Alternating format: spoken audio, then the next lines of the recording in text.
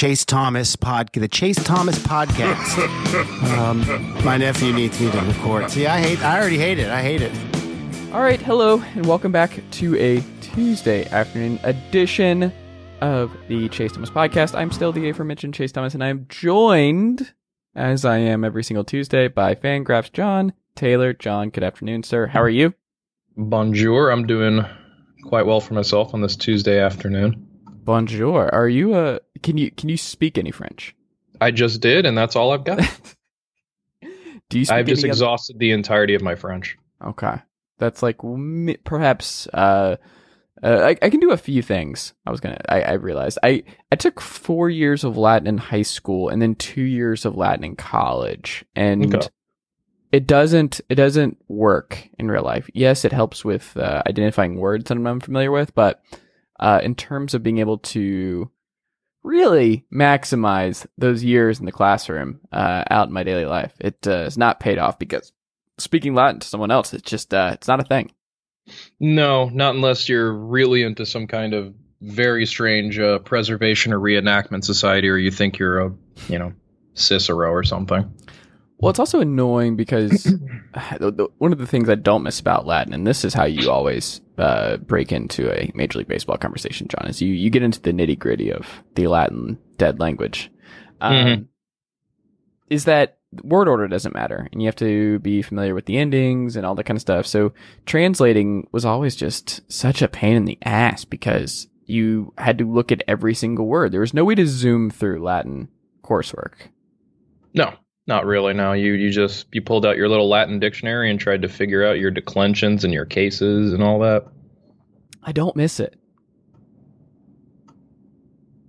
I don't miss it, John. I can't say I miss it either. So, how many years did you take of Latin?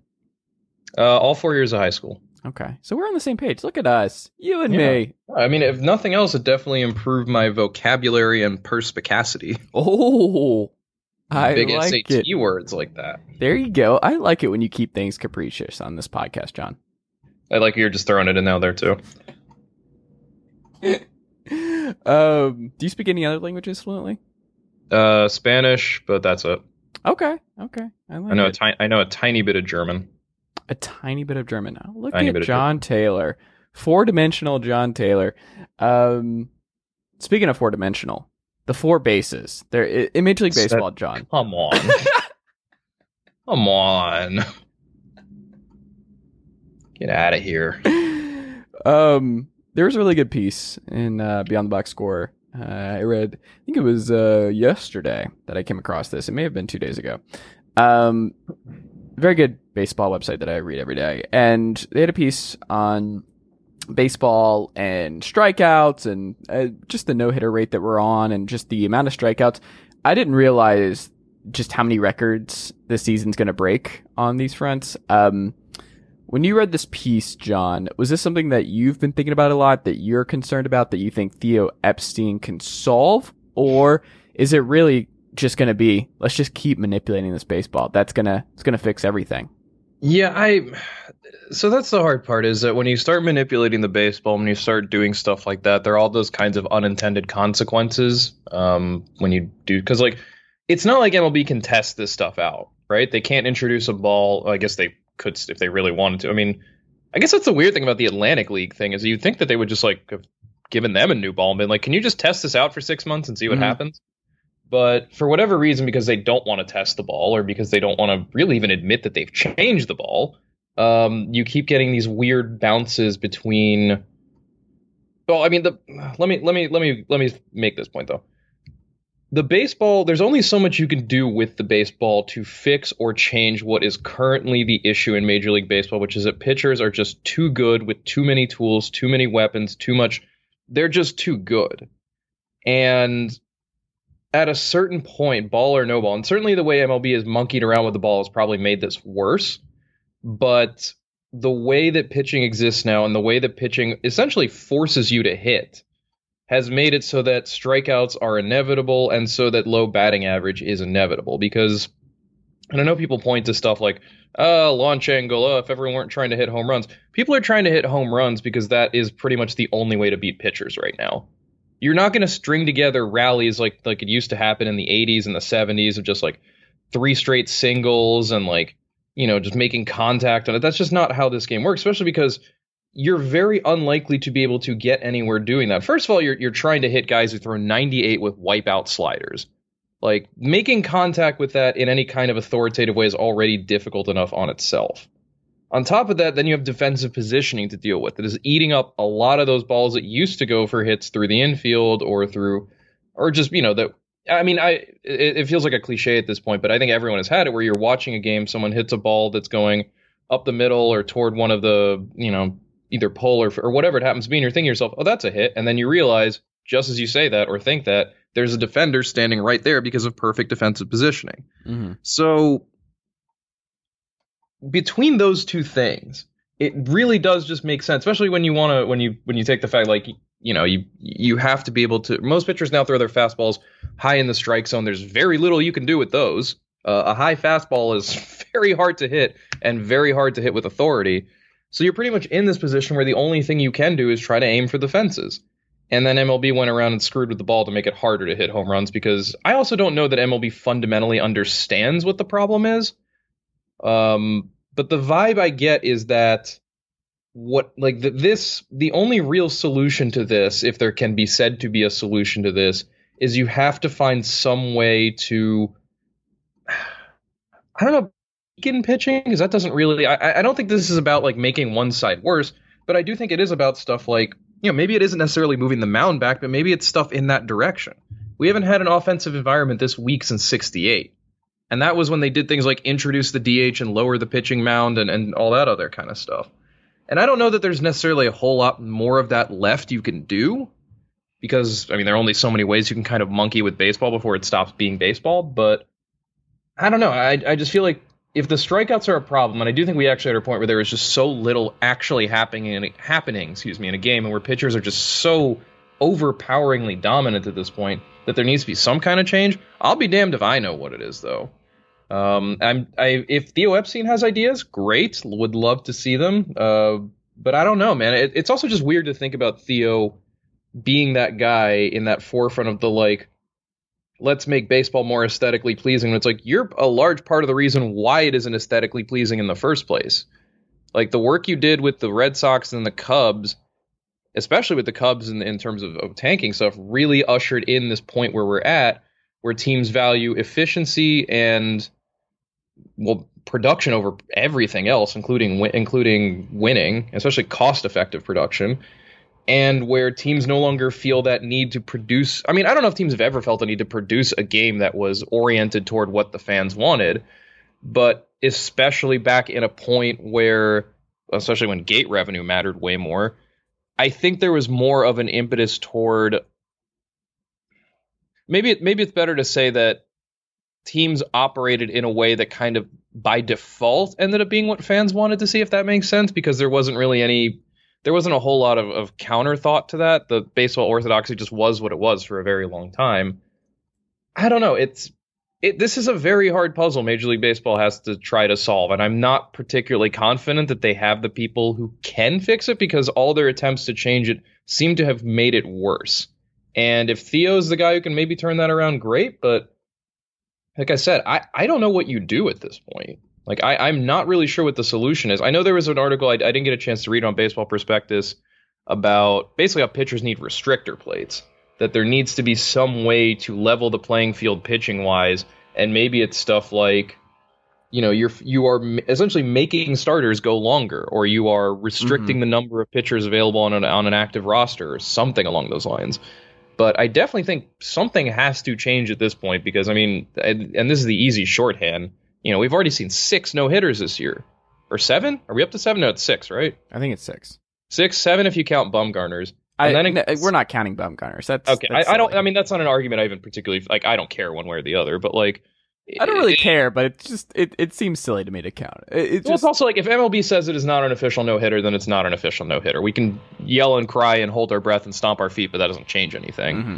To me, it's more that, when you're getting you always get no hitters out of guys like Wade Miley and Spencer Turnbull. Like, you look at the list of no hitters thrown in the past, you'll find plenty of dudes who were Wade Miley level pitchers. But 6 of them in a month and a half is crazy. And it's not just the 6 we got, but also just pitchers look, and I know it's going to be funny given the topic we're going to talk about next. Pitchers really just look better than they ever have been because they are better than they ever have been. They throw harder, they stay healthier longer, they train better, they know how to shape and command their pitches better than ever. They can sequence. Like, they have all these tools and skills available to them pitchers have never had before. And it's making them borderline impossible to hit. And that's the part I especially don't know how you fix. You know, do you say, like, you just can't throw above 95 anymore? Like, you can only throw a slider 15 times a game total? I don't know, but I'd be very curious to see not just what Theo Epstein thinks could fix this, but what exactly the problems Theo Epstein thinks exist. Like, you know, because we're just 2 guys with microphones, but like, you know, Theo might have something else entirely he thinks is wrong with baseball.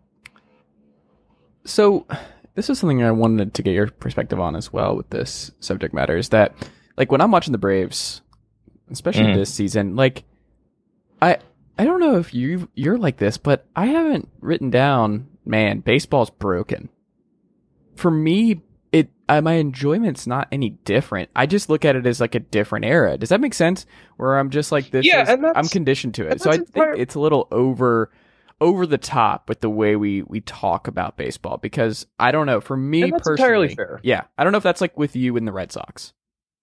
No, and I mean, like, I'm not sitting here like grumbling as I watch my game, being like, everything is bad now. I hate all these. Yeah. I hate all this. The sport. The sport is awful. No, and because that's the thing. Baseball, like any other sport, is cyclical. Like, eras change, teams change, players change, and then the game adapts to, you know, match that change. I think the thing you worry about now, is the way the game has changed, in particular with the way that, like I said before, pitchers have all these advantages and skills and tools and ways to make themselves better. I mean, you see guys, I think DeGrom is probably the perfect example, who is very clearly a talented pitcher, but someone who went from being a non-prospect who threw like 93, 94 to a guy who basically turned himself into Nolan Ryan. Mm-hmm. Like, and which is not to say hitters can't do equivalent things, but like the way pitchers can build themselves up and make themselves great now. And when you see the dominance of guys like Garrett Cole and DeGrom and, you know, like Max Scherzer and Clayton Kershaw, you're like, we're at a point, I think, where the pendulum needs to swing back. And I think in Major League Baseball, there is probably a desire to give it a little nudge. Problem is, every time they've given it a nudge, they've made it worse. So I'm not really sure how much Major League Baseball knows kind of what's wrong and how to fix it. But no, I agree with you. This isn't like the death of baseball or anything. But I do think we've kind of reached this, what's the best way to put it? I don't know how much more kind of pitcher-friendly this can get before it just becomes something that people either don't care about anymore or don't want to watch, or before it becomes just a version of the sport that doesn't really make sense anymore. Yeah, we'll have to see what happens here, but I just I don't know. I think it's a complicated matter that will take a lot of time, and things, like you say, will gradually change. What will not change, John, is the Baltimore Orioles starting pitching being absolutely atrocious. I hadn't seen just how bad it was for them in the month of May, because they're like, I think, 10 games under 500 as of this recording. The Orioles starters, John, have a league worst 6.17 ERA in the month of May. I can't believe that, because also, John, this includes John Means. Like, John Means has thrown 21 innings with a 1.69 ERA over his 3 May starts. Again, one of those was a no-hitter. And they still have a 6.17 ERA. What do you make of this Baltimore Orioles starting rotation? Well, yes, they're bad. And I don't think, if you go back and listen to our Orioles season review, preview, whatever you want to call it, I don't think either of us was making the argument that they were going to be anything close to good. Mm-hmm. I remember, and I wish I'd been louder about it, I remember saying I think Means is a good bounce back guy. I think he should be closer to the guy he was in 2019 than 2020. Point for me. But the rest of that rotation, I mean, you're looking at 32-year-old Matt Harvey throwing 92 miles an hour. It's like, you weren't really expecting much there, were you? Like, nobody was. And nobody was expecting much out of Jorge Lopez or Bruce Zimmerman or Dean Kramer or, you know, whoever else you are. Actually, it's actually kind of amazing, for as bad as the Orioles rotation has been, aside from Means, all of those guys have been able to make their starts. Like, they've actually been really consistent in just having the same 5 guys make their turns. They've only had 3 other pitchers make starts.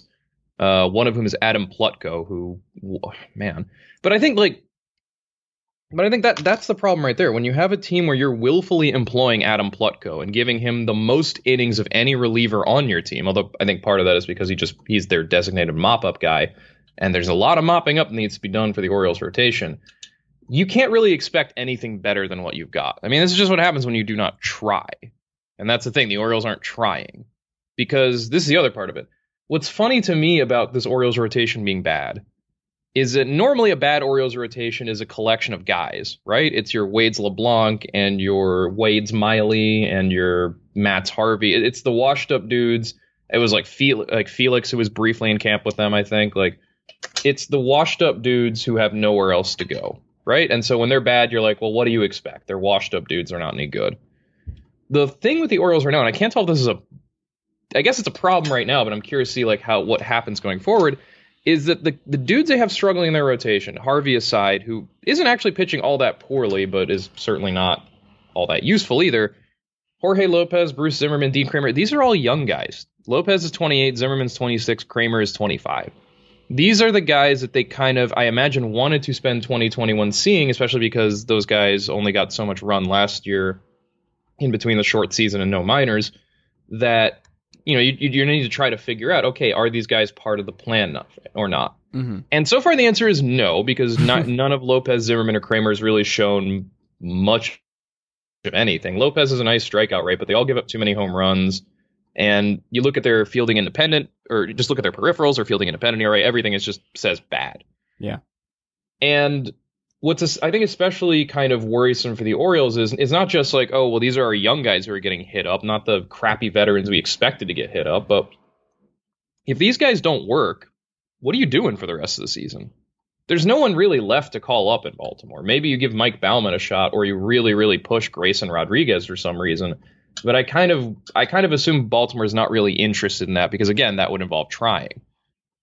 And they're not going to be trading for guys at the deadline. It's not like Mike Elias is sitting around going, this rotation's awful, we really need to fix it. He's probably just shrugging his shoulders and going, what are you going to do?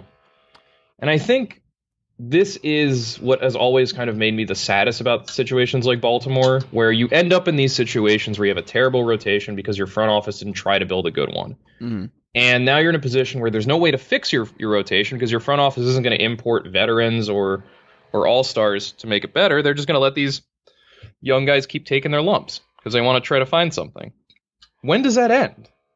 When does it stop? Like, when do you ever get off? It's like I think the Mariners are in a similar boat. When do you ever get off the rebuild carousel in some cases? It turns out you can just do this indefinitely. Especially if I know the Orioles have a much improved farm system, and the idea is that eventually in a year or 2 years, whatever it is, they will have the guys who can actually produce. But for right now, there's just nothing there.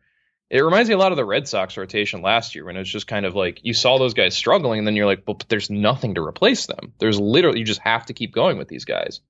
And the funny thing is, it might actually get worse, because I do think there are 2 guys, I think, on this Orioles team especially, who I would not be surprised to see their names bandied about on the trade market. Well, there are a bunch of guys, but there are two names in particular that I wouldn't be surprised to see. One is Trey Mancini, who's had a fantastic comeback from cancer. Let me put a nail in the coffin there. I talked to Rich DeBroff of Baltimore Baseball last week.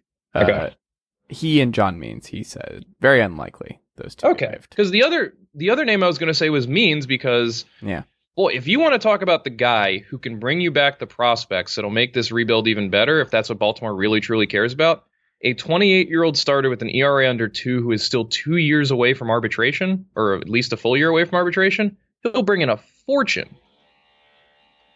Does that suck for Orioles fans? Hell yeah. I don't want to see that happen to Orioles fans. I want them to have some nice things.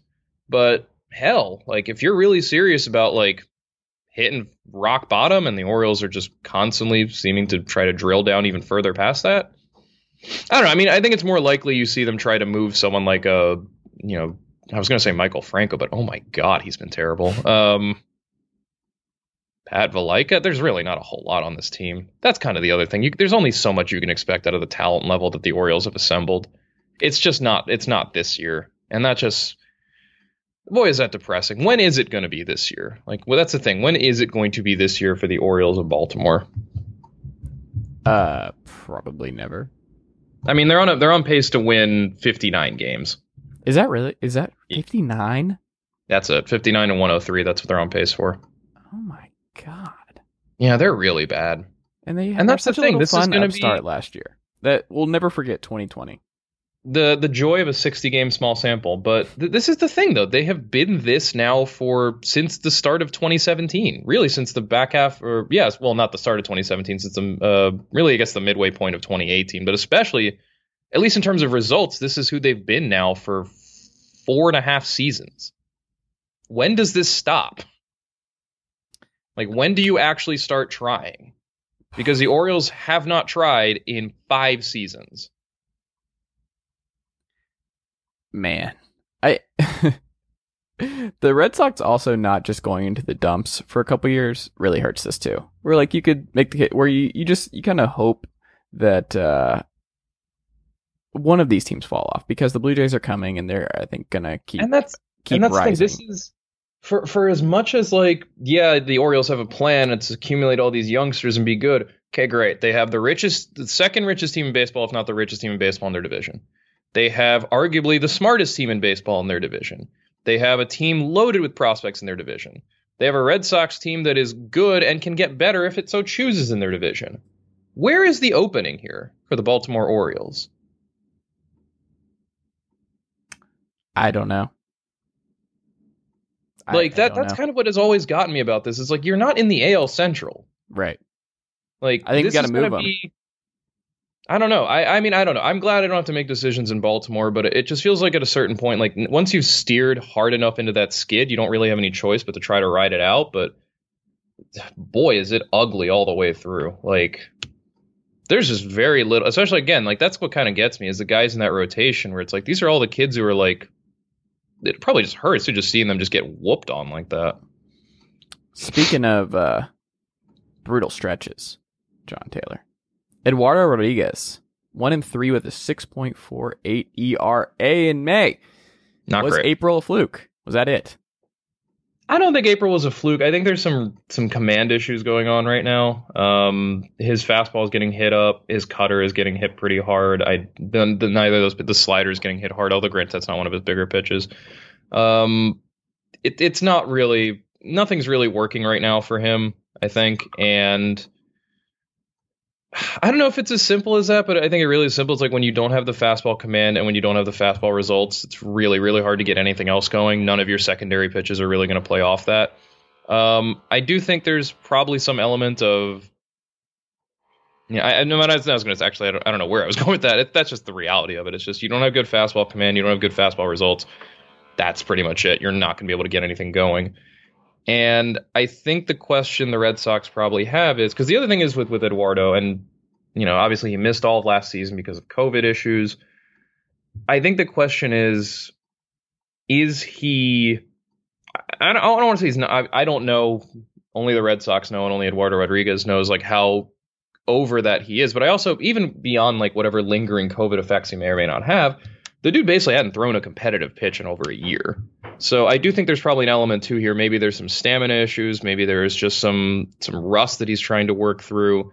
But yeah, right now it's pretty ugly with regards, especially to the fastball. It's just when you can't, like I said, when you can't put that where you want it to, when you can't avoid the heart of the strike zone with it, when it's getting hit hard, there's not really a whole lot you can do with that, unfortunately.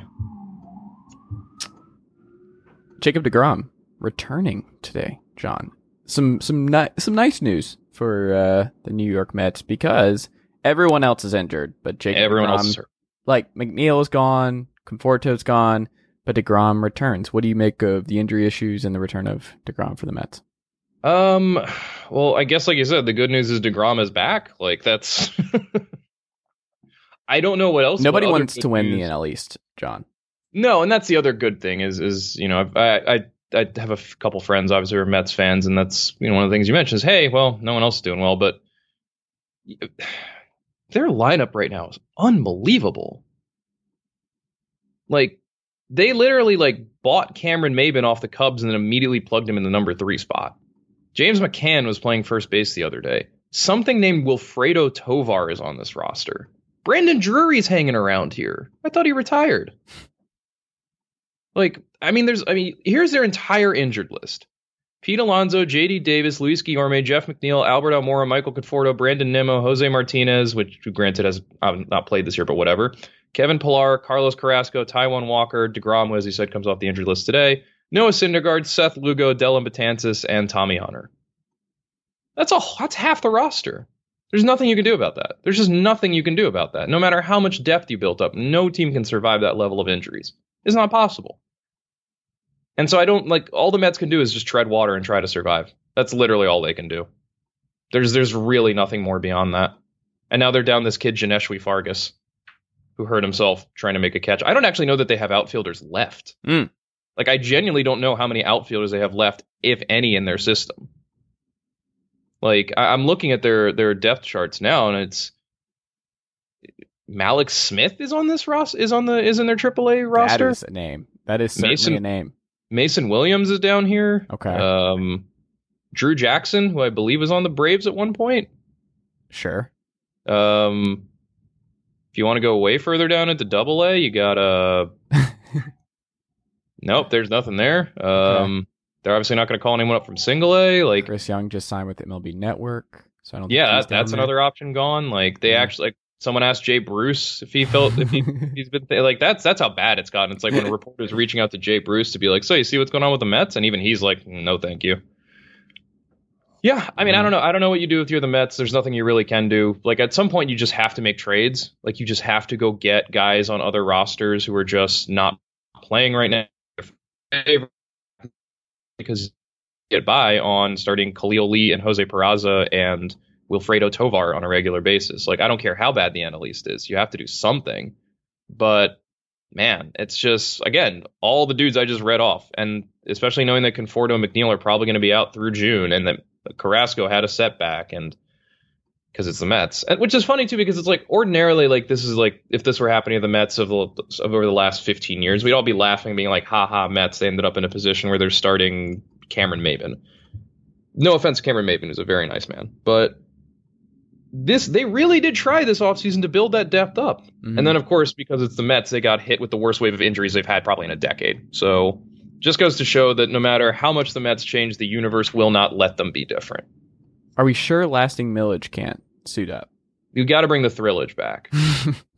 At this point, they should be like calling dudes in Korea and Japan and being like, "Are you sure you want to stay over there?" Like Adam Jones is around. He's eventually gonna have to leave to go play for Team USA, but he's around. I love Adam Jones. Get him on. Who doesn't love Adam Jones? We gotta get Adam Jones. Well, probably Albert Breer. Deep cut for the sports lovers, sports aficionados. Deep cut right there. The Yankees, John, you're excited about this. They've won 6 straight. Wait, did they play last night? No, they were off last night. Okay, yeah, so they've still won 6 straight. The rotation's figuring it out. Talon getting some stuff figured out there. Kluber getting some stuff figured out. They have fired 35 consecutive scoreless innings per Gary Cook of MLB.com, tied for the second longest in franchise history behind a 40-inning stretch in May of 1932. John, are the Yankees going to be fine? Yeah, I mean, I always thought they were. Mostly it was an issue of, like, I think when they were bad, we were always telling ourselves they're not going to hit this bad forever. And, well, some of them are. But they were also going to get guys back. They've gotten Luke Voit back. They have gotten some relief help back. I think, if anything, like, I think Chapman gave up his first run of the season. Yeah, and it's been helped obviously by guys like Cole and Chapman just having tremendous seasons just from the jump. I think what the issue has been for the Yankees is just the lack of consistency and just the injuries that have come in. They've lost Aaron Hicks now for the season. Stanton is out after getting off to a red hot start. They're very thin in the outfield right now. I know Clint Frazier's been playing through some neck stuff, and Brett Gardner has obviously struggled, but still relying on guys like Rougned Odor to help pick up the slack. Gary Sanchez is just, I don't know what's going on there. DJ LeMahieu has not been anywhere close to his MVP caliber self. But the rotation has really helped. And I think the important thing is when we looked at this Yankees team in the offseason, I think a lot of people, myself included, figured that if there was going to be one problem spot for them or one potential problem spot that was probably going to be the difference between a playoff team and a World Series team, that it was the rotation behind Cole. That you were relying on a lot of question marks in how good is Kluber going to be coming back after missing an entire season? How good is Jordan Montgomery going to be coming back off Tommy John surgery? How good is Domingo Germán going to be coming back off suspension? How good is Taillon going to be coming off 2 Tommy Johns and just a career full of struggle in Pittsburgh, where you just knew, too, that once he left Pittsburgh, it's like you're going to have to become an entirely different pitcher, and that's going to take some time. And for the most part, I mean, Taillon's really the one guy there who just hasn't produced all that well, but you can see the stuff. It just hasn't really translated. And Montgomery's been very up and down, but it certainly helps that Germán has looked a lot like his pre-suspension self. It really helps, obviously, that Kluber looks closer to his old Cy Young self. That no-hitter he threw was just classic Kluber. It was just pumping the strike zone with fastballs and then just getting guys to swing through the cutter and the slider. It was just beautiful stuff. Or cutter, slider, curveball. He has like 19 different pitches, and none of them have any like proper classification. Obviously, it also helps when you have Garrett Cole having just an absurd, stupid season. Mm-hmm. Like that will always help. And like you said, Chapman only giving up a single run so far. He has struck out 37 of the 70 batters he's faced. That's absolutely crazy. And they've also gotten really good results in the bullpen, not just from the guys who matter, because, this was a team also that was going to be down Zach Britton for a while and that traded away Adam Ottavino, but they've gotten really good results out of Jonathan Loaisiga, out of Louis Luetge, out of, some of the other younger guys they've tossed in there like Michael King or briefly Galbert Abreu. Like, they have options there too. So, I mean, I think the Yankees are fine. They were my first place team before the season. They were continued to be my first place team through the season. They are my first place team now, predicted for the rest of the season. I think it's just a matter of getting those guys offensively kind of back on track and being able to patch up the outfield enough. And maybe this is a team now that Hicks is down for the rest of the season and they don't really have internal options outfielder wise. Maybe this is a team where instead of looking at Trevor Story, maybe now that Gleyber Torres is hitting better, maybe they're going to start looking at trying to get some outfield help, because maybe that's also going to be, I'm certain that's also going to be cheaper than getting Trevor Story. But, I think that's a definite possibility in terms of, what they might target next, because I think everywhere else they're doing okay. It's just a matter of getting LeMahieu out of his slump and getting Stanton back. But I do think otherwise outfield is probably what they want to target, depending obviously what happens with the rotation in the bullpen.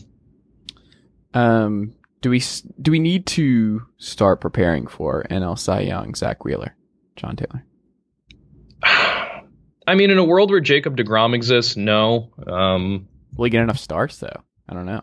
deGrom, I don't know if he can keep up. I think the thing with deGrom is even if he doesn't get as many starts or throw as many innings as Wheeler, it's not going to be a huge gap, and the quality of those innings and starts will be good enough to overcome it. But man, that's not to take anything away from Wheeler though. He's been absolutely fantastic. The big thing you look at for him is the fastball in particular, his four-seamer. He's throwing at about the same velocity, but he's getting much better results on it. Batters at 297 off it last year. They're at 211 this year. All the peripherals are great. The strikeout percentage is way up. The put-away percentage is up. It's just getting better results overall. And that, of course, as I was saying with Eduardo Rodriguez, you have good results with your fastball. It sets everything else up. I think it's also good. He's definitely throwing his slider more and his sinker less. Whoever told him to do that, good job. Sinkers are just not a thing that really should be thrown anymore at this point. That slider has been great. It's got a strikeout or swing and miss rate of 33%, which is great. The one thing I guess you keep an eye on is he's giving up a lot more fly balls, but a fair number of them turn into pop-ups. So there's also that. He's just getting a lot of weak contact. There's not a lot of hard contact against Wheeler right now. His average exit velocity is in the 83rd percentile. His average hard hit rate his hard hit rate's in the 78th percentile. Fried's also doing this. No, sorry, Max Fried's also starting to do this, getting some soft contact, and he's pitching. And that's the thing. It's like you don't have to make everyone swing and miss all the time if you can just. And this is the thing. Like there's that debate over how much control pitchers have over the level of contact batters can make and the hardness and softness thereof. But if you're a guy like Wheeler who throws a 97 mile an hour fastball and, locates it, in on the hands, high above, whatever, and then busts that with sliders down low and curveballs down low, you're going to get good results, because that fastball is going to be hard to square up. It's going to be hard to get underneath if you're throwing it high. And then because you're always in the back of your mind thinking slider, curveball, whatever it happens to be, you got to keep that in mind too. And you've got to be able to get ready when it's coming in low, because he'll throw the fastball low too.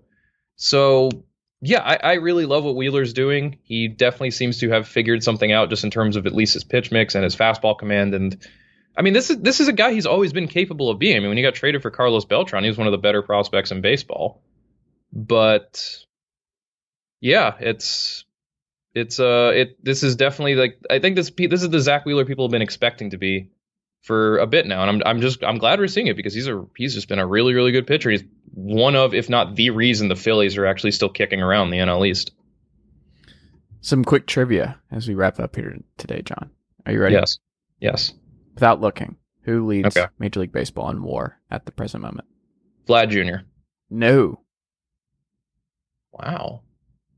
Who is it? Max Muncy. Maximum Muncy. Jay Jaffe just wrote about him for Fangraphs. Is that not wild? I see.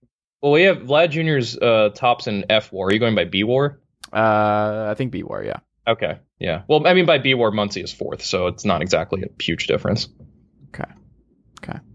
John, what was your favorite thing in baseball? And we'll wrap up there in the last week. Since last Tuesday, what was your favorite thing you saw? Favorite thing in baseball? That's a good one. You gotta stay positive. I want to add that to the weekly thing. Yeah, too much negativity in the baseball world right now. There's a lot of negativity in baseball. I don't like it. I'm trying to enjoy this season. I mean, I like, for as much as people talk about, or as much people have talked about, myself included, about too many no-hitters, it's still cool to see a guy get one. Yeah. Especially a guy like Spencer Turnbull, where it's like, Spencer Turnbull's not a guy who's going to have a long major league career, and he's not a storied major league career. That's way better at baseball than I will ever be at anything in my life. But he's not the kind of, he's like a Wade Miley. Would it surprise you if Spencer Turnbull turned in Wade Miley's career, more or less? Honestly, for Spencer Turnbull, you'd be thrilled with Wade Miley's career. He's been in the majors for like a decade, and he's made a lot of money. But I think more to the point, actually, Wade Miley's been in baseball exactly a decade. Good job, me. And has had a pretty okay career, all things considered. This is actually funny. Wade Miley's career ERA plus 98. That's perfect. That's the perfect Wade Miley career ERA plus. He's been exactly league average his career. I love that. That's amazing. But no, I guess it's Turnbull's no hitter. Definitely one of those things where you're like, it's just cool to see guys get that moment, because even if everyone's throwing one, you still get to be on a list of guys, a short list of guys who can say that. And I think my other thing in terms of what doesn't sound like a short list but is one. So the good dudes at Cespedes Family Barbecue, Jake Mintz and Jordan Schusterman, have, since the start of last season, been doing a running Twitter thread of guys making their major league debuts, which is very nice to see, because, again, one of those things you got to celebrate. A guy finally makes it and gets this moment, and it's a cool moment. The funny thing to me is that thread, I guess, I'm sure they knew that, but like, got to the point where the other day we got to MLB player number 20,000, like the 20,000th player in MLB history. One, I love that it ended up being like a third string catcher on the Mariners. That just feels perfectly appropriate to me, that's who this big round number belongs to. Just this guy who might never play a single inning in Major League Baseball again, just happens to be number 20,000.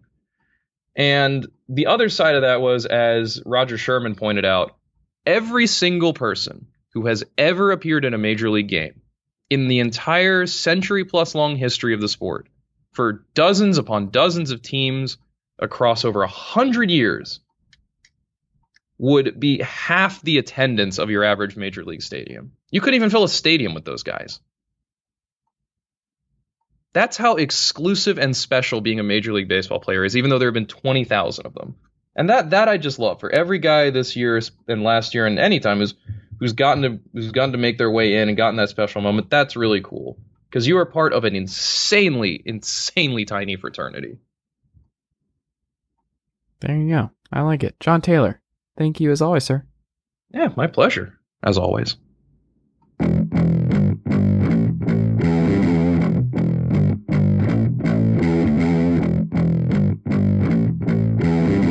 All right, the Tuesday edition of the Chase Thomas podcast rolls on, where I am now joined by Ty Windisch, who is, I guess, do we call coworker, boss, Ty? What are you in relationship to me in this podcast and the Blue Wire Podcast Network?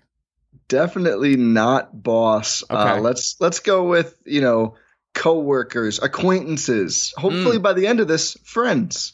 There you go. I like the positivity. I'm also a stickler for the differentiation between friend and acquaintance. People misuse that all the time. And I'll never forget my uncle making sure to tell my grandfather that he has a lot of acquaintances and not friends. It was a wild situation.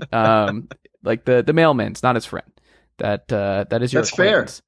That's he would refer to all these people as his friends, and it's like, no, these are not your friends. These are acquaintances. If you don't do something with someone outside of the context that brings you together, like a work thing for either person, not friends, acquaintances. I'm sorry. Like work friends, I guess I'll accept, but to me that's closer to acquaintances if you're not seeing them outside of whatever larger context brings you together. There are levels to this.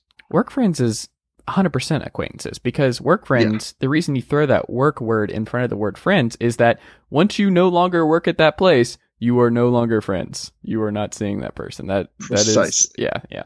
We're on the same page. See, this is how it works. And this is how you seamlessly transition into the Milwaukee Bucks and the Miami Heat. Are you still just reeling? Like, what are you feeling after that first quarter and really that first half for Bryn Forbes and friends, and just the offensive onslaught that Milwaukee unloaded on Miami last night? I don't think reeling is the right word. More just like coasting on the elation at this point. It was great because after game one, there were two schools of thought, depending on if you were more high on Milwaukee or more high on Miami, right? Mm-hmm. One thing was going to change. Either Jimmy and Bam aren't going to have that quiet of games again for the Heat, or the Bucks aren't going to shoot 5 for 31 again. Like the shooting is going to regress positively for the Bucks, and that will be the difference. And in game two, it turned out the Jimmy and Bam thing actually did basically hold up from game one. I think Bam played a little better. Jimmy played even a bit worse than game one against Milwaukee's suffocating drop coverage defense that is working really well against the Heat. And the Bucks shooting obviously regressed to the positive in a big way. Although I do think it's worth noting, Bryn Forbes absolutely went off for sure. 6 for 9, great performance. I mean, he was bringing so much energy as well as points, but also the Bucks ended up not shooting that much above their season average on the game as a whole. The first quarter, they built up the lead and held it all the way through for sure. I think they shot 66% in the first quarter, but they ended up only shooting like 41% on the game altogether, as opposed to like 38.9% on the year. So when all was said and done, they actually calmed down to fairly close to their average.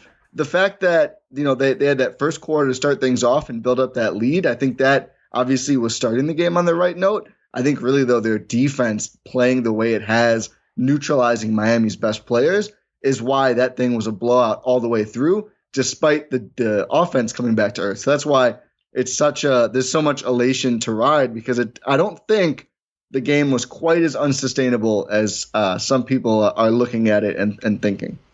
So you're not worried going back to Miami. Do you think they've figured out a lot with the Heat, that this is going to be a situation where the Heat just don't have the offensive firepower, with Bam really not doing enough offensively, with Kendrick Nunn, I think, leading the Heat in shot attempts last night? Do you think that that's just going to ultimately doom the Heat in the series? Yeah, I mean, listen, would I be shocked if Miami won game 3? No, not really. Before the series, I felt Bucks in 5. The sweep certainly feels a lot more possible now, but I felt Bucks in 5 coming in, and I think that still feels pretty good to me. I think that's probably, at the end of the day, the most likely outcome. But sometimes a team is just going to win a game at home. That's just the way it goes in the series. But to your point, yeah, I don't think Miami has enough counters to win. I mean, the whole thing, one of the big storylines coming in, of course, was Spo versus Bud again. That's so bad for the Bucks. And usually it would be, one, Bud has done a masterful job making the most out of his team this year, which we didn't see last year. So credit to him. But I think really why I don't see any comeback coming for the Heat, any extended comeback, sustainable to get them back in the series, not just take a game, is Spo just doesn't have the pieces this year. I mean, you talked about Kendrick Nunn. He's either going to remain a starter or be probably their most important bench player if they ended up starting Dragic ahead of him. Like, that's not a good feeling if Kendrick Nunn has to be one of your 5 or 6 best players in this series. Like, Trevor Ariza is their starting power forward for the moment. Again, we'll see if they make an adjustment there. Maybe Dedmon comes in to play center and they move Bam to the 4. But still, Trevor Ariza has accomplished essentially nothing this series. I mean, you look at the bench. Tyler Herro has been a non-factor for basically this entire series. Andre Iguodala, as great as he still can be defensively, it's hard to play him extended minutes just because the offense is not there. So there's so many players on the Heat who either are accomplishing, not much, nothing, or they're so one-sided that the more you play them, the more you're opening up something else for the Bucks. You're either making it easier for the Bucks offensively or defensively. And I think that's why it's just such an uphill slope for Miami to get over. Some adjustments, maybe you can get Jimmy or Bam going. I think that's probably how Miami takes a game, is just Jimmy goes incredible and puts up 30 on a bunch of tough shots. But he wasn't even interested in shooting that much in game 2. So I really think the Heat are discombobulated, and I don't think they have the pieces to counterattack. And, you'd have to run off like a couple sustained winning streaks right now. And all the Bucks need to do is win their games at home. So it just feels like the Bucks are in such an advantageous position, and they haven't had to counter so far. Their strategy basically from the jump has worked. What has been the biggest difference between this year's Bucks Heat series and last year's Bucks Heat series? I think the Heat aren't as deep. I think that really is showcased. I think Jay Crowder was so incredibly good in that series, and Ariza, instead of him, has just been, goodness, it's night and day. I mean, Crowder was taking on the primary Giannis assignment for a lot of that series, doing amazing work, switching on to Chris Middleton, doing great work. And I think he hit 22 threes in the 5 games, which is just outrageous shot making from him. He's gone now. That's made a huge difference. I mean, they need more two-way wings, and they just don't have enough to really keep up with the Bucks. But I would say even bigger than that is, I think, Drew Holiday's addition for Milwaukee, because even given all the advantages that I mentioned previously, I still think game 1 probably ends up going to Miami if Drew is not a Buck. Actually, certainly. I think Drew was so crucial in that game, despite not having the most booming box score ever. And I think if it's Bledsoe instead of him, or whoever else, if they still have Hill instead of him, I don't think there's any way the Bucks win that game. His two-way brilliance has really been on display. I mean, game 2 picks up 15 assists. I think he had 8 in the first quarter, really just dicing up that Heat half-court defense and finding those Bucks shooters for all those threes. So I would say adding Drew is probably going to be the biggest change for the Bucks in any given matchup. And that's certainly been the case so far. He's done incredible work. And then one last one. I know you asked for one and I gave you 3. Using Giannis on ball now, I think, has made such a difference. The way they're guarding Jimmy Butler, I mean, it's no wonder he's been a little hesitant to He's got Giannis guarding him for most of the game. Then sometimes they'll shift to PJ Tucker or Drew Holiday being the primary. He's trying to run these pick and rolls. He's getting switches. And it's just another one of those guys. There's no break. There's no time when he has a bad defender on him. I mean, he's had Bryn Forbes a couple of times, and Bryn Forbes has done okay. But most of the game, it's one of those 3 who are all world defenders, with Brook Lopez manning that back line, dropping against Bam. So they're really doing a lot against Jimmy. I mean, Jimmy in the 4th quarter, Bud didn't play Wes Matthews for whatever reason, 2 games in the bubble last year, and Jimmy just carved up the Bucks. This year, it has been the exact opposite. They have not let him get going. And it's one of those where we can talk about all these strategies and different things, but I think it's pretty simple. At the end of the day, if your best player is not able to ever get going, it just gets really hard to win in the NBA. Do you think they were, like, a lot of the looks too, I was thinking about this, and it's a make or miss league and all that kind of stuff, but like, I watched game 1 fully, and game 1 was just awesome for a variety of reasons. But something I thought about was just that, like, when we overreact to shooting and things like that, where in my nuts, I'm like, the Bucks missed a lot of good looks, and it felt like they probably should have won that game by more. Do you think the Bucks got the same kind of looks from game 1 to game 2, or do you think the looks were better, and that was a bigger reason as to why they shot lights out, or do you think the looks were mostly the same? They were probably a little better in game 2, I think. I think Milwaukee, I think it all starts with the defense in this series for this Bucks team. And I think game 1, the big adjustment they made later in game 1, and especially in game 2, was they were just basically like, we're not going to let Duncan Robinson shoot threes. Early in game 1, he had the Heat's first 9 points. The Heat started off ahead in game 1 because he's getting loose and just drilling threes against the Bucks. And that's the one thorn in the side of the drop coverage, always has been, right? Like, you drop too much and shooters can go around screens on the big guy you're dropping against and just be wide open. And that was basically the Heat's only sustainable offense in game 1 was Duncan Robinson and also Goran Dragic hitting these threes. The Bucks adjust not by stopping to drop. They're letting Lopez sit back there, but they're just helping from all over. They're bringing weak side help. They're basically just saying, we're going to run Duncan off the 3-point line. Like, that's going to happen. He's not shooting open threes. We will funnel him into the paint. The Heat may have numbers occasionally. That's great. You still have to get through Giannis and Brook Lopez to score at the rim. Like, good luck. Duncan Robinson has been a better driver this year, for sure. Has he been good enough to get through Giannis and Brook Lopez with another defender on his hip? No, not really. Very few players are. So I think the Bucks doing that really took away Miami's ability to generate real points. And it just ended up making the game so much easier offensively because Miami wasn't able to get any momentum. So I think Duncan makes 7 threes in game 1. The Bucks made 5. He only attempts 6 in game 2 and makes 2 of them. That's a huge number for Milwaukee to keep his attempts low. And I think doing so really sputtered Miami's offense and then led to, more fast break points, more long rebounds and eking out. And just the rebounding in general, Milwaukee has out-rebounded the Heat by a ton so far this series. And some of those offensive rebounds are definitely leading to open threes. But I think stifling that Heat offense has resulted in a lot of transition or semi-transition looks that are just like ideal for a guy like Bryn Forbes who, there's some shooters that they kind of need to be set up just right to shoot and everything else.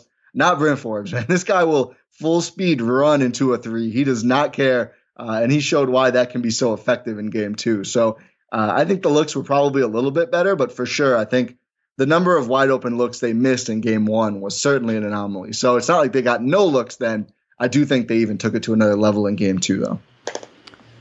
I think what interests me most the rest of the series is what happens in Miami where they do kind of flip the script in terms of pace, because these two teams play completely different styles when they get at their best. And I think it's unrealistic to expect Milwaukee to be able to impose their will pace-wise for 4 straight games. So if Miami is able to flip it and control the pace significantly better and not get in a sprint with Milwaukee as they had to do in games 1 and 2, is Milwaukee well-equipped to handle a slower prodding style that Miami really wants to get into with them? I think so. I really do think so. I think certainly the faster the better for the Bucks, and that was the story of game 2. I mean, clearly with the game moving at that speed, it was just impossible for the Heat to keep up. They don't have the offensive weaponry against this Bucks team to match, 130 points. I mean, they couldn't get to 100. So I think slowing down will play into Miami's hands, but I don't know if it'll do enough. I mean, that's not going to stop the offensive rebounds the Bucks are generating right now. The Bucks are just bigger. Unless the Heat want to play their only 2 bigs who have seen real minutes together, which I don't know how that's going to hold up defensively against this Bucks team or offensively, but they can certainly try it. I mean, Dwayne Dedmon certainly made the most of his offensive looks in game 2, but still I think they lost his minutes by 15 points despite him shooting 8 for 11, just because when whoever he's guarding is just seeing pure meat right now and just scoring over and over. So I think the offensive rebounds will probably still be there for the Bucks. I think really in the half court, they started to figure some things out. Giannis slowed down a bit and was picking his spots better, I think. He was moving off of ball screens better and not just trying to charge into the Heat defense as much. And you saw his assists go up. I think he tallied 6 assists, second most on the team in game 2. I think Giannis is getting more comfortable in the half court and really realizing Miami just doesn't have that many options for him. I mean, I think Bam is their best option on Giannis, but if you're playing Bam as the 5, then who are you putting on Brook Lopez? We already mentioned the rebounding totals. If you try to stick Trevor Ariza or something on Brook Lopez, he can go down to the paint and get 2 points and or a foul whenever he wants. So there's just some tough questions for the Heat to answer. And then the other thing is you pretty much are having to play guys like Kendrick Nunn, Goran Dragic, Duncan Robinson to score points. But those guys then find themselves matched up on Chris Middleton and Drew Holiday on the other end. That's gone really poor for the Heat. I mean, Chris Middleton dunked on Duncan Robinson. Do you know how rarely Chris Middleton dunks? Do you know how in his bag he has to be to dunk on someone? I mean, he's just so comfortable. I think he was 4 for 5 for however many points in game 2, just getting whatever he felt like. Didn't take more shots because he didn't have to. But I just don't think Miami has the players to keep up with this Bucks team on both sides, even if they can slow the pace down, which again, they're taking their time on offense. They're just not coming up with many good looks. So to me, it just feels like it's a really unenviable situation for Eric Spoelstra, who I do think is a tremendous coach. I just don't know how many good options, if any, are available right now. Last thing, we'll wrap up here, Ty. What do you think ultimately happens here? Are you 2 games into the playoffs with this iteration of the Bucks? Do you think that they should be considered the favorites to get out of the East at this point, or do you think there are still some concerns with Brooklyn, with Philly? Do you have a bigger concern with one or the other? Where are you at right now?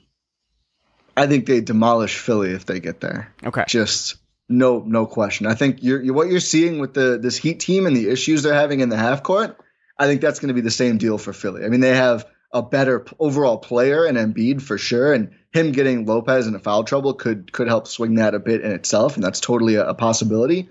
But when Philly is playing, I mean, they just have so many non-shooters, right? And the Bucks have shown they're really comfortable against teams like that. I mean, you're going to see Embiid, who actually is kind of a shooter now. I shouldn't even consider Embiid as one of these, but Tyball's going to play. Ben Simmons is going to play. Dwight Howard is going to play. There's some other players out there who are, they can shoot, but maybe they're not, the best shooters or the most comfortable. A guy like Maxey, who seems like he's a little bit on and off. Like, I just think Milwaukee would be comfortable in that matchup. And we've seen the Bucks have a lot of success against Philly this regular season, although Philly wasn't healthy. But I do not think the Bucks should be favorites just yet. And I think really due to no fault of their own, I don't know how much better Milwaukee could have looked. And I do think they're not going to drop against Brooklyn a whole series. I think we're going to see a lot less Lopez and a lot more PJ Tucker. I honestly think they're kind of saving him for that matchup right now. That's why he's not playing as much. But I just think, how can you call a team a favorite when there's another team in the conference with Kevin Durant, James Harden, Kyrie Irving, Joe Harris, Blake Griffin, DeAndre Jordan, Nick Claxton. I mean, okay, I'm getting to Nick Claxton. I'm getting a little out of scope now, but a lot of good players and 3 legitimate superstar players. And, you can argue about the fit. You can talk about defense. I think the Bucks have a chance, but I find it hard to call them the favorites given what that Brooklyn team has on the roster. I do think that series could end up being an all-timer. I'm not looking forward to it yet because obviously the Bucks still have 2 wins to go here in the first round, but I think that will be a tremendous series. It's just hard to say anyone but Brooklyn is the favorite in the East, or maybe even the NBA right now. What can we check out from you this week at the Gyro Step? Yeah, man. So we actually just made the Eurostep Podcast Network. So it's one feed with Eurostep Podcast and the Win in 6 Podcast, 2 great Bucks podcasts, basically join forces to make as much great content as possible. So if you search up Eurostep Podcast Network, wherever you get your pods, you will find everything. We're doing a post-game pod after every single game. The game 2-1 went up late last night / early this morning. It was a lot of fun. We really enjoyed breaking down this game and probably getting a little reckless with some of the predictions for the rest of the series. But there's going to be a pod after every game. I think Win in 6 mailbag pod goes up tomorrow. So just really pretty much daily great Bucks coverage as long as this run goes on, and definitely going to keep up the coverage after the run as well, whenever it ends up ending. Hopefully several weeks from now. Unless you get matched up with the Hawks in the Eastern Conference Finals. And then Whoa. You know what? I'm not even ready to see Bogdan Bogdanović in a playoff series yet. I think it would go well for the Bucks, but too much hurt right now. That wound is not healed yet. I appreciate it, though. I appreciate y'all's incompetence. Shout out to John Horst for that. That was nice. I mean, Bogey saved the Hawks season, so I'm here for it. Ty, we're blaming the corrupt league office for that, not the Bucks. Fair enough. Ty, thank you as always for the time. I greatly appreciate it. Go check out Ty's podcast if you have not already. Go check out all the great podcasts at BlueWirePods.com if you have not already done so. All right, we will talk again very soon. Thanks, Ty. Yeah, thanks for having me.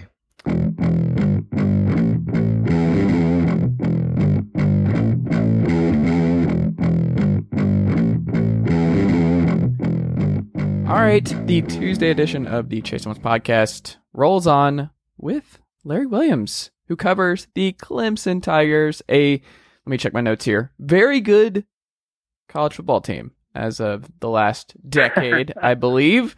Larry, good afternoon, sir. How are you? I'm doing great, man. Glad to be with you. Do you get bored of it? Do you get bored of the winning? Like, are you going to give me a Nick Saban answer with Marcus Spears, or are you not bored with the Clemson dominance as of yet? No. In fact, like all I have to do is look around people who cover up some other teams and imagine myself in that situation and think, ooh, I'm pretty not only fortunate to be covering a team that's always in the playoff and always in the championship discussion, but also one that's so entertaining with, Dabo Swinney always speaking his mind, and just there's so many stories that are able to be unearthed when you're around somebody like that who has such a good story in his own right, just with his background and all that. And I think that when you have built the program like he has,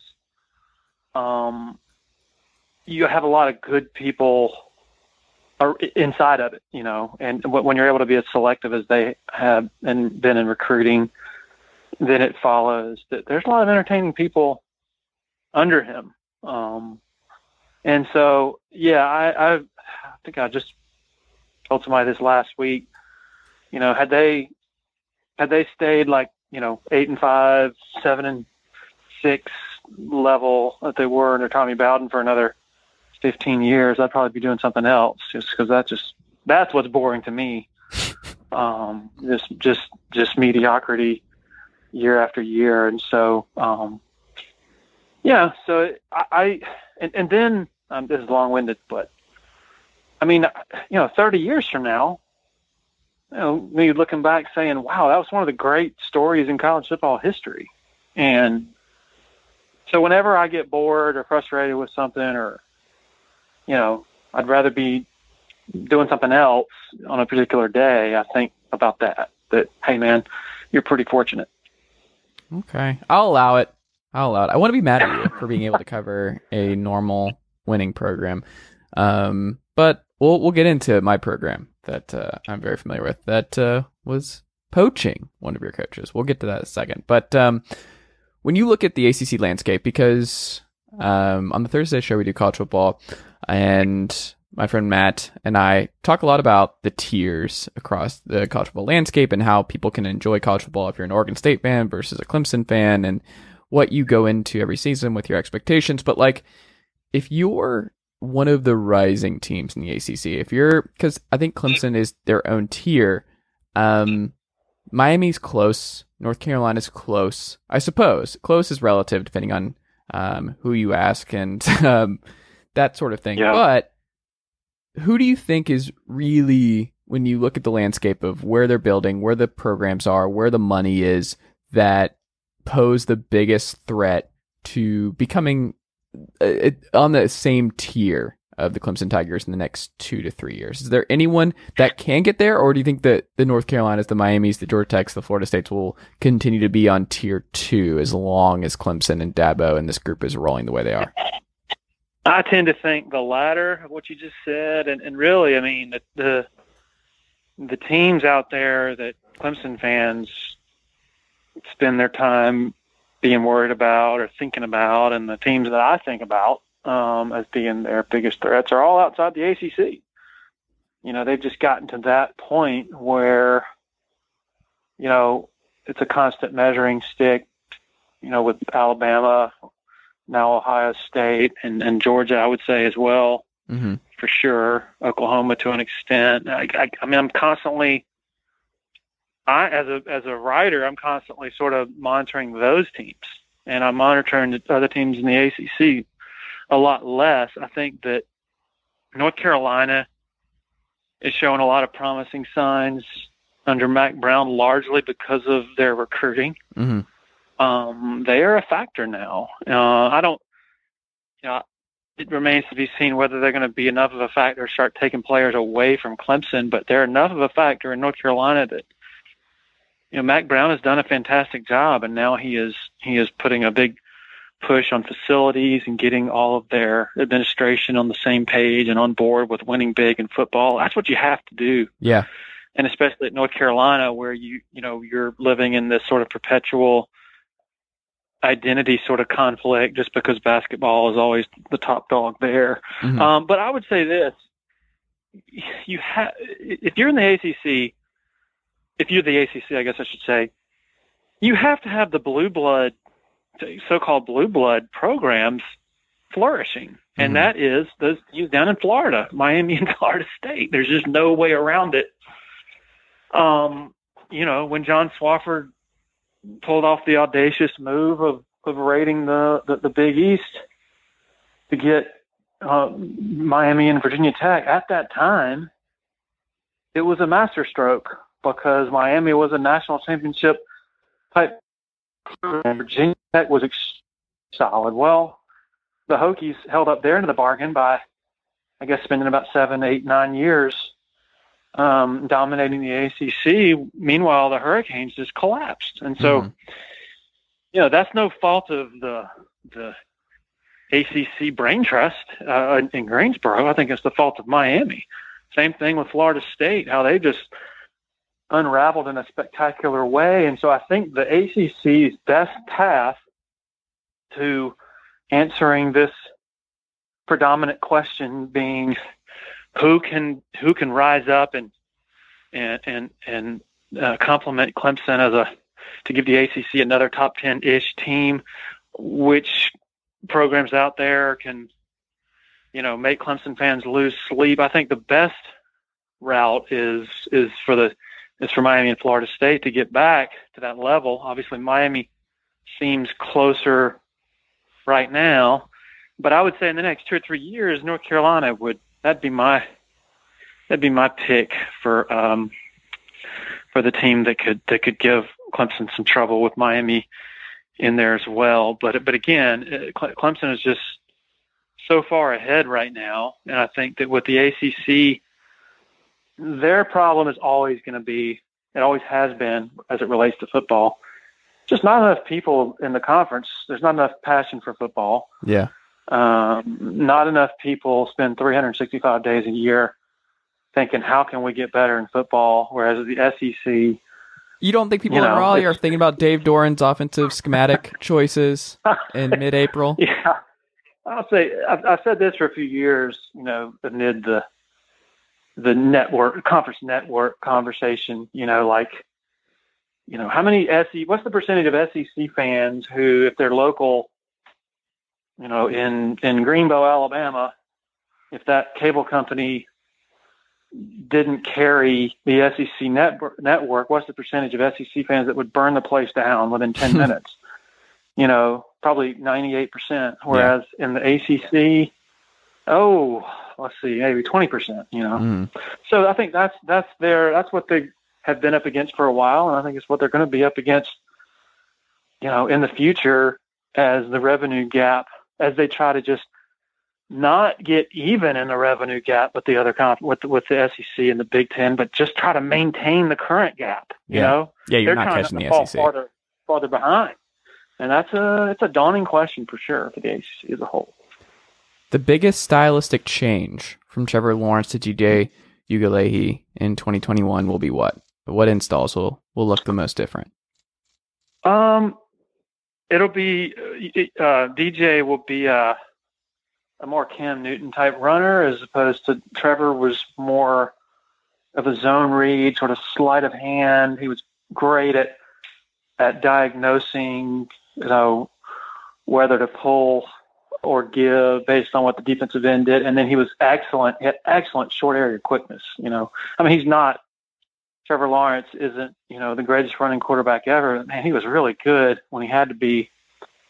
at sort of exploiting the numbers advantage that you get when you run the zone read and such. And your quarterback is a runner. I think DJ will be more of a design run type of short yardage, red zone weapon where, you're seeing him run quarterback counters and things like that just because he's so big. He's like 250 pounds. And one of his main objectives this summer is getting his body into optimum shape to be able to withstand the pounding that comes when you're a runner. Mm-hmm. And so I would say that. Trevor is just when you watch DJ, it really dawns on you how great Trevor was. And that's not a knock against DJ. It's just that Trevor was, from the moment he got here, was just a super special talent with very few flaws. And, you have another elite quarterback right behind him, which is remarkable. But you can see some things that need refining with DJ. But I think that's much more just a credit to the generational talent that Trevor was and less a knock on DJ and all of his many skills. Will Shipley will make an immediate impact for Clemson in 2021, yes or no? I don't think so in terms of if you define that by, being the bell cow running back or whatever, being the starter the whole season, although I'm not totally discounting that notion. I think it's more they're going to find a way to get him on the field, find a way to get him the ball in space. And I do think he will be a contributor. As to whether he'll be the top running back in that running back room, not so sure about that. But they loved him from day one when he arrived as an early enrollee, and nothing but favorable reviews so far. I do think he's more advanced than your typical freshman running back. And so I don't think we're going to see him sitting on the sideline all year. Could you beat him in a 40 or no? Pardon? Could you beat him in a 40-yard dash or no? Is that no? No, Larry? Oh, not with these 46-year-old hamstrings. No, yeah, I don't think so. I don't think I could either. How close was Tony Elliott to becoming a Tennessee Volunteer? As a Tennessee fan right here and grad student. Yeah. I've always wanted to know. He was close. He viewed that as seriously as any, I think, opportunity he has had since he's been at Clemson, and he has had some. Mm-hmm. But I would say more seriously. There were some staffers here and elsewhere who were going to go with him, who were maybe a little surprised he didn't take the job. So I think in the end it came down to two things. Number one, Tony is extraordinarily comfortable in his own skin and is not the climber type. He appreciates what he has in the moment, and he loves it here. He loves the family environment and all that. Of course, he's paid a lot of money. The other is that just the dysfunction in the administration, I think, in the past.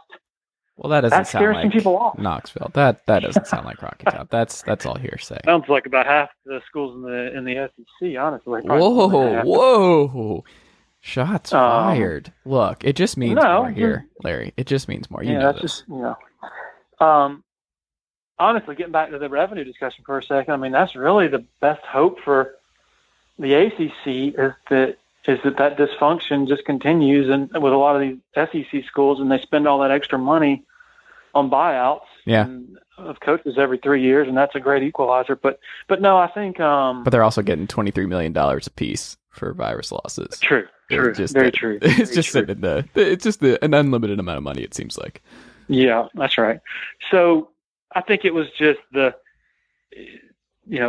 Elliott, not just Elliott, but other Clemson assistants as well. I'm talking about mainly Brent Venables. They've been very selective and cautious with where they go, and out of the fear of, okay, yeah, you're going to make a lot of money, but in 3 years, are you going to be an offensive coordinator again somewhere? And wishing you were back at Clemson. I think Chad Morris is kind of a cautionary tale. Yeah, because he had the itch to get out of here.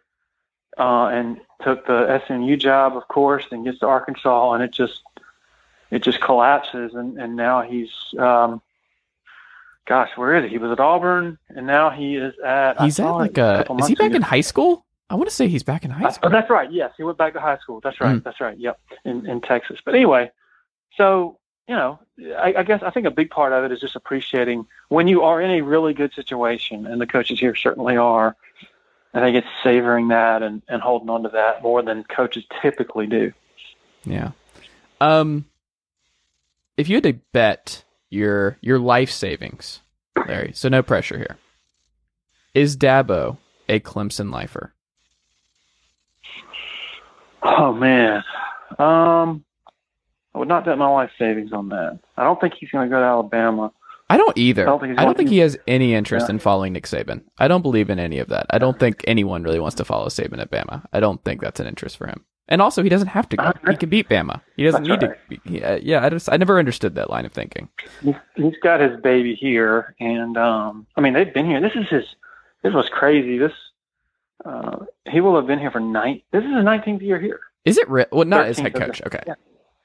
Not as 13th as a head coach. That's a long time. Crazy. I'm just saying that. He had spent more time in his life at Clemson than he spent at Alabama. He spent a lot of time at Alabama as a player and a coach, and so his family's from here. That's all they know. His kids, that's all they know, really. I tell people don't totally discount the NFL thing. I'm not predicting it. As recruiting gets harder, as you have to, just read that Chris Peterson piece. Yeah, anymore you don't have recruiting is not just about recruiting high school guys. It's not just about recruiting maybe portal guys. It's about recruiting the guys who are on your own roster. Yeah, that's exhausting. And so I'm not saying that Dabo's throwing up his hands and saying I can't do this, but I'm just saying when you present the option, and Urban Meyer, it'll be interesting to see how he, what evolves there. But you actually have some time off as an NFL coach. You have an actual off season. Whereas if you're a college coach, it used to be you were gone most of the summer. Now, shoot, man, you're also just thinking about it all the time. Like Peterson talked about that in that piece in The Athletic, which was just really good and really really fascinating to get his perspective on it, where it's just even you're just thinking about everything. You're thinking about families. You're thinking about all kinds of stuff at all hours. But in the NFL, you just you can kind of shut your brain off, go on vacation, just take some time away. That's why Chip Kelly left. I think recruiting is getting more and more exhausting for a lot of these coaches. But then there are people like Nick, who I think really genuinely loves it. Like he loves that, and he loves that grind. I think it keeps him young and active. And the oatmeal cream pies, I'm sure help. But and I think the difference between Saban and Dabo is, and I don't know Saban, but just based on all the available evidence, he would not know what to do with himself if he weren't coaching. Like. His wife, I don't think, wants him to stop. You watch those interviews. Yeah, she's like, no, I love that he's just doing this all the time. I think all of these do.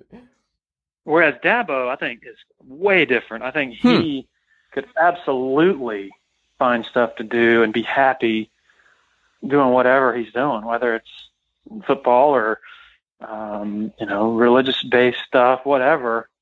I just think Dabo's more comfortable in his own skin. That's probably not the right way to put it. Just more, I think he's just generally happier doing whatever he's doing, if that makes sense. Whereas Saban is maniacal about the football thing. Obviously, it's paid off handsomely as he's the, arguably the top coach in college football history. Last thing, and we'll wrap up here, Larry. Justin Ross, what's the latest? Oh, there's no latest. He's just waiting. He's got his, I think, final visit with the surgeon who performed his neck surgery last, I guess, a year ago. And he's hoping to be cleared for full contact, but we won't know that until, I guess, next month at the earliest. And so I think they're optimistic, but I'm not just talking it up as a done deal either. So I guess we'll see. You certainly hope for the best for that kid because he has a lot of talent and can make a lot of money playing this game. There you go. Larry, thank you so much for the time. What can we check out from you at Tigers Illustrated this week? Oh, so we're just typical summer when nothing's going on. We have a series of 21 topics for the 21 season. And so as of yesterday was the first installment, and we sort of dug into the question of, even though there's full capacity being announced at all these schools and the gates will be open, how many of these stadiums are actually going to be full capacity, not because of restrictions, but because fans have found it easier just to stay home, and cheaper just to stay home and sit on the couch. I mean, Clemson has been largely immune to that type of thing because they just have such a great product. But I don't think you're going to see Death Valley just stuck to the gills every Saturday. And a lot of that's related to the schedule is just the home schedule is just very blah. So it'd be interesting to see across college football. I think it was Ross Bjork, A&M's AD, who said, "Hey, we can say that full capacity, but people still have to buy the tickets, Yeah. So I think as we're all overjoyed that we're going to have a more normal environment with college football, one of the things to monitor is okay, what's it going to look like in terms of actual turnout? Yeah. Well, I'll tell you, up here in Knoxville, I'm going to go ahead and guess that Knoxville is going to be 100% filled. Just going to be a guess based on the baseball. You think so? Yeah, I think it's going to be pretty locked in, especially for that opener against Bowling Green on Thursday night. I'm going to go ahead and lock it in that they're going to be at full capacity. I could be wrong, but I'm going to go ahead and pencil that one in. Well, I've been there when it's been full, and it's a great place to watch a football game for sure. It'd be nice if it wasn't painful and you didn't want to gouge your eyes out most Saturdays. That would be nice. Larry, thank you so much for the time. I greatly appreciate it. Let's talk again soon. Yeah, anytime.